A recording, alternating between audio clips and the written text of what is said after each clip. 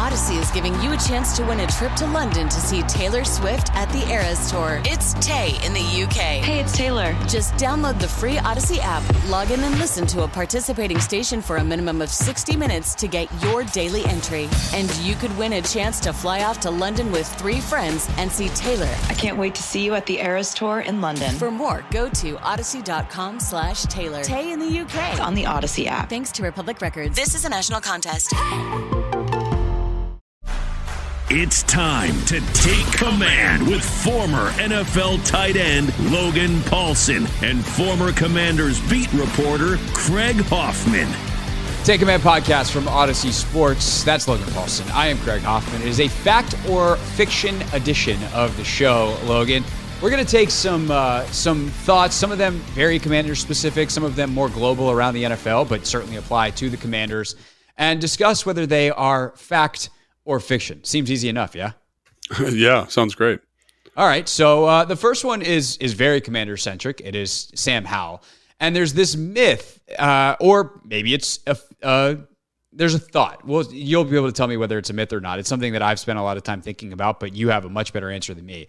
That if the Commanders move on from Eric Bieniemy in the offseason and bring in a new offensive coordinator, Sam Howell will be learning a third system in 3 years.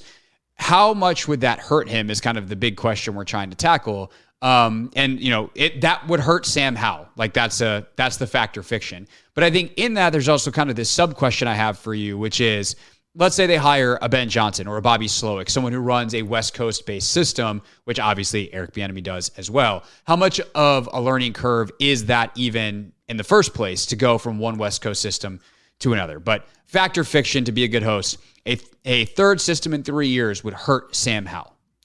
I mean, hurt's probably like, it's all relative, right? I think it affects Sam Howell? Yes. Is it hard to learn an offense? Yes. Is it going to somewhat stunt him? I would say yes. And the reason I say that is just because there is a time period and an ownership that takes place of an offense. And so like, what I mean by that is, I think he'll know the route concepts. I think he's shown that he's a smart guy, that he can learn concepts really quickly.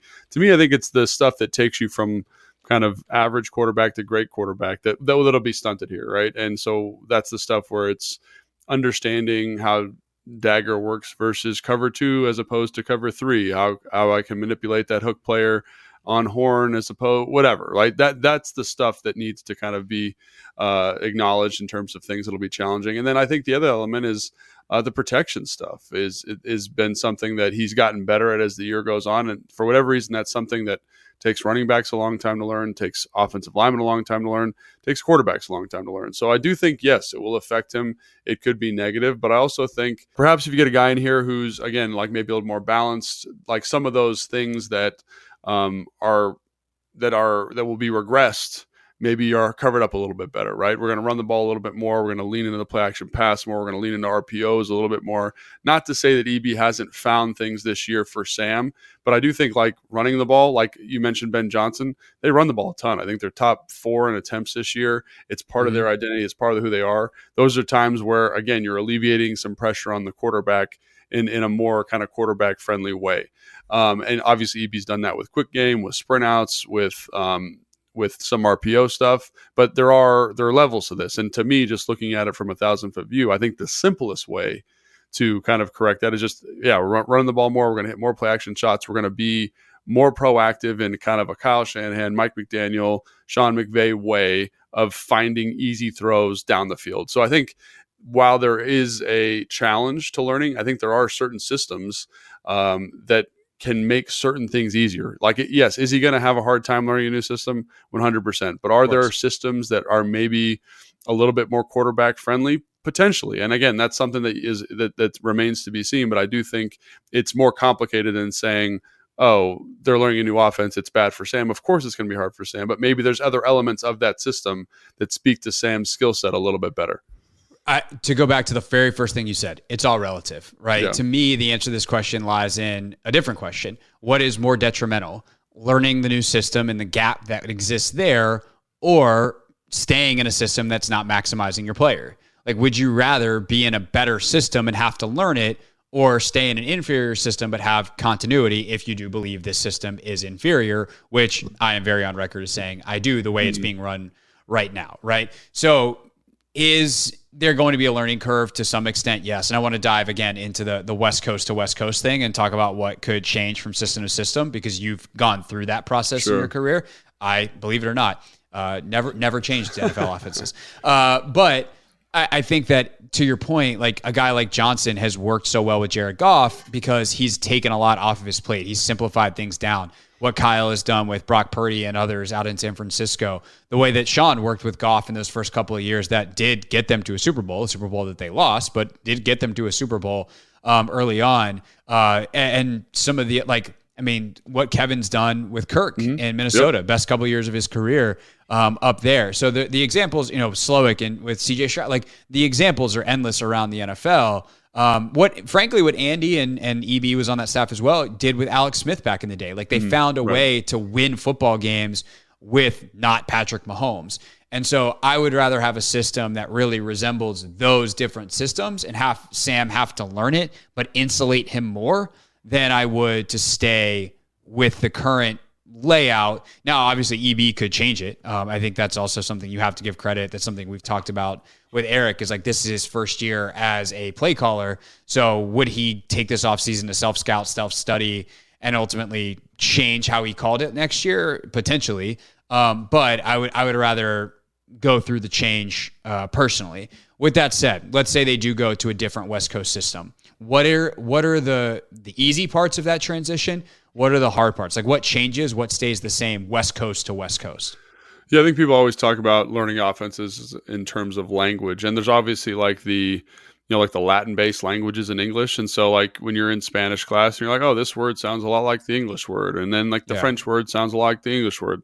There is, in a West Coast offense, there's a lot of that, right? So you'll be in your install and you're like, oh, we're going to run stick. And they might call it something different, but day one is going to be stick. And we got drag, and we got slant flat, which is drag. We got double slants. And they might have some different language for it, but at least the coaching points and like kind of the general distribution of the concept are relatively similar. So like when we went from, Kyle to Sean here, obviously there was a lot of carryover, and it was really Jay's offense. And so there was some verbiage differences. The protections were a little bit different.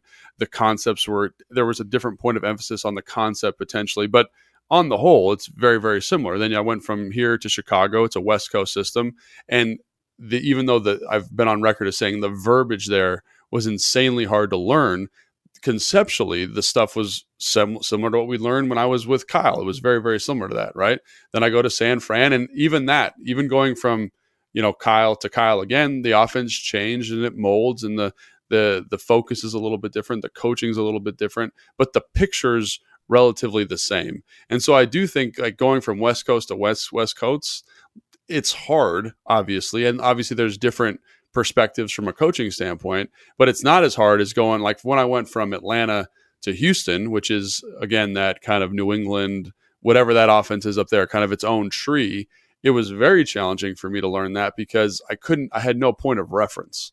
I was like, okay, this looks like drive, but they're not, the read's different.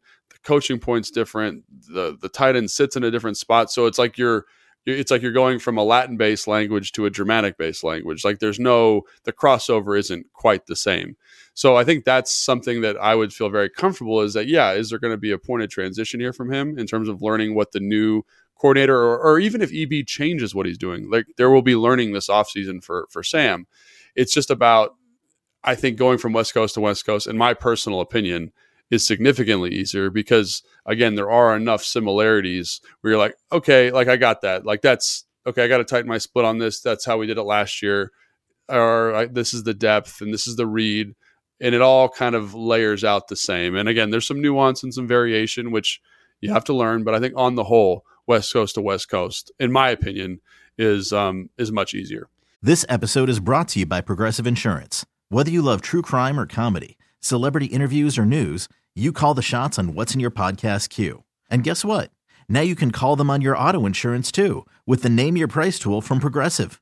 It works just the way it sounds. You tell Progressive how much you want to pay for car insurance, and they'll show you coverage options that fit your budget.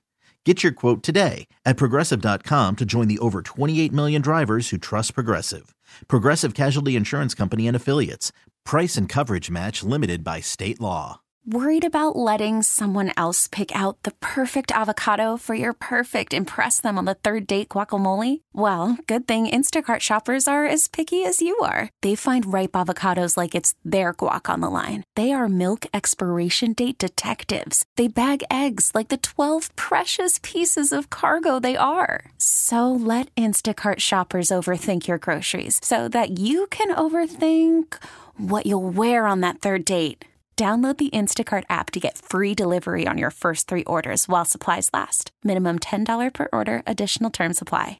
Odyssey is giving you a chance to win a trip to London to see Taylor Swift at the Eras Tour. It's Tay in the UK. Hey, it's Taylor. Just download the free Odyssey app, log in and listen to a participating station for a minimum of 60 minutes to get your daily entry. And you could win a chance to fly off to London with 3 friends and see Taylor. I can't wait to see you at the Eras Tour in London. For more, go to odyssey.com/Taylor. Tay in the UK. It's on the Odyssey app. Thanks to Republic Records. This is a national contest.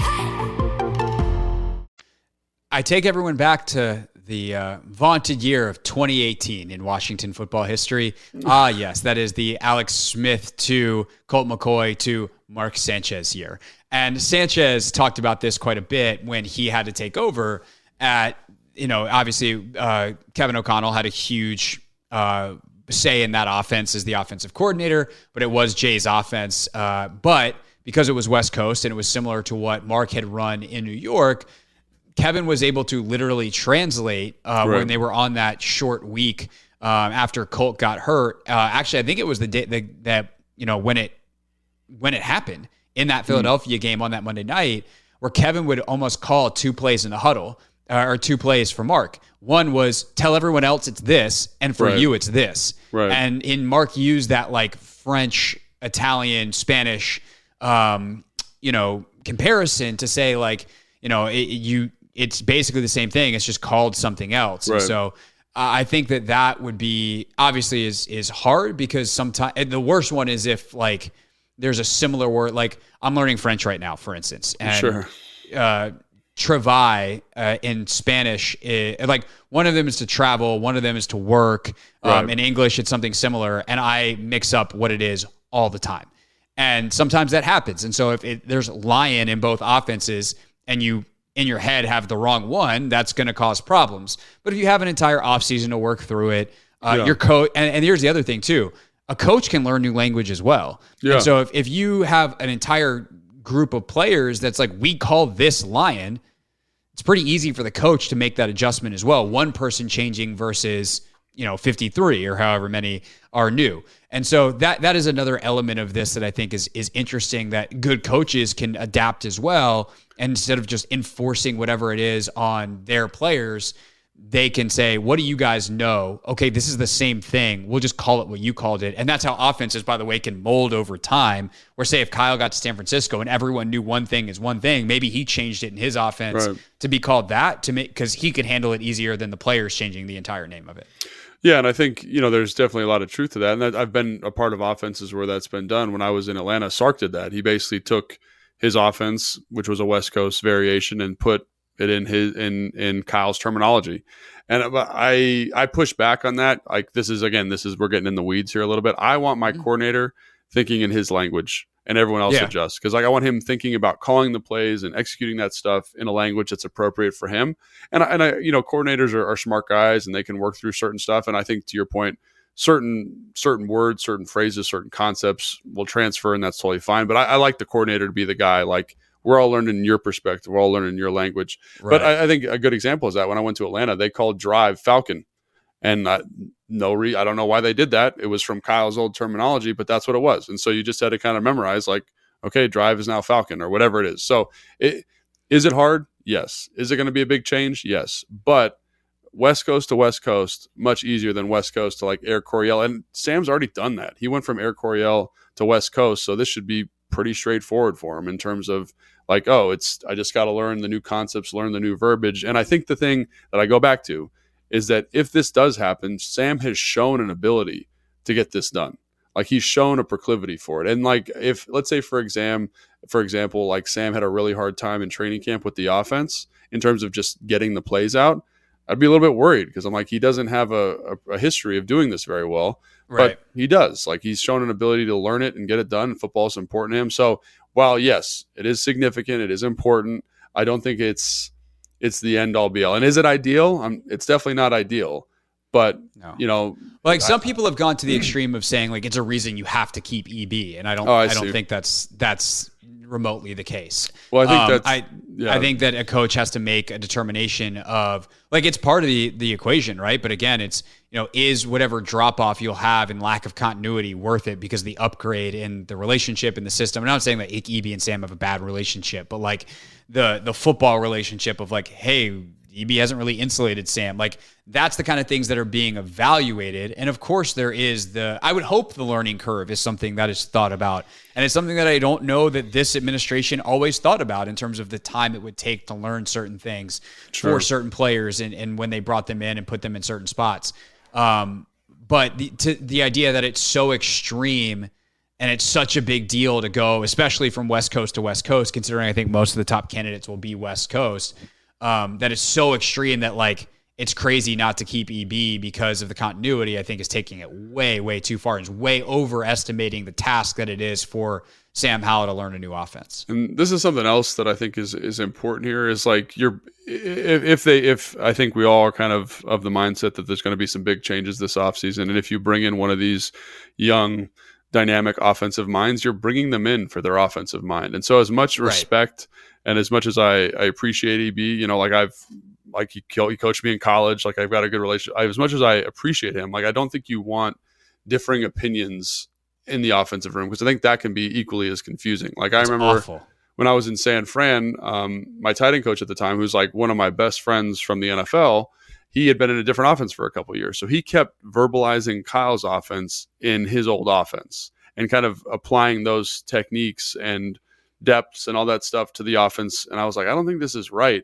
And it was very confusing for everybody in the room because it wasn't quite what Kyle wanted. It wasn't wrong by offensive standards, but it just wasn't a clear one-to-one. And I think I got to point this out too. I think that's one of the reasons why I feel for EB even more in this situation because he didn't bring any of his own position coaches in to help him articulate his own offense. And that's kind of what I'm saying here is you don't want to repeat that same mistake. You don't want to bring in an offensive coordinator and be like, hey, you guys learn the offense I'm installing.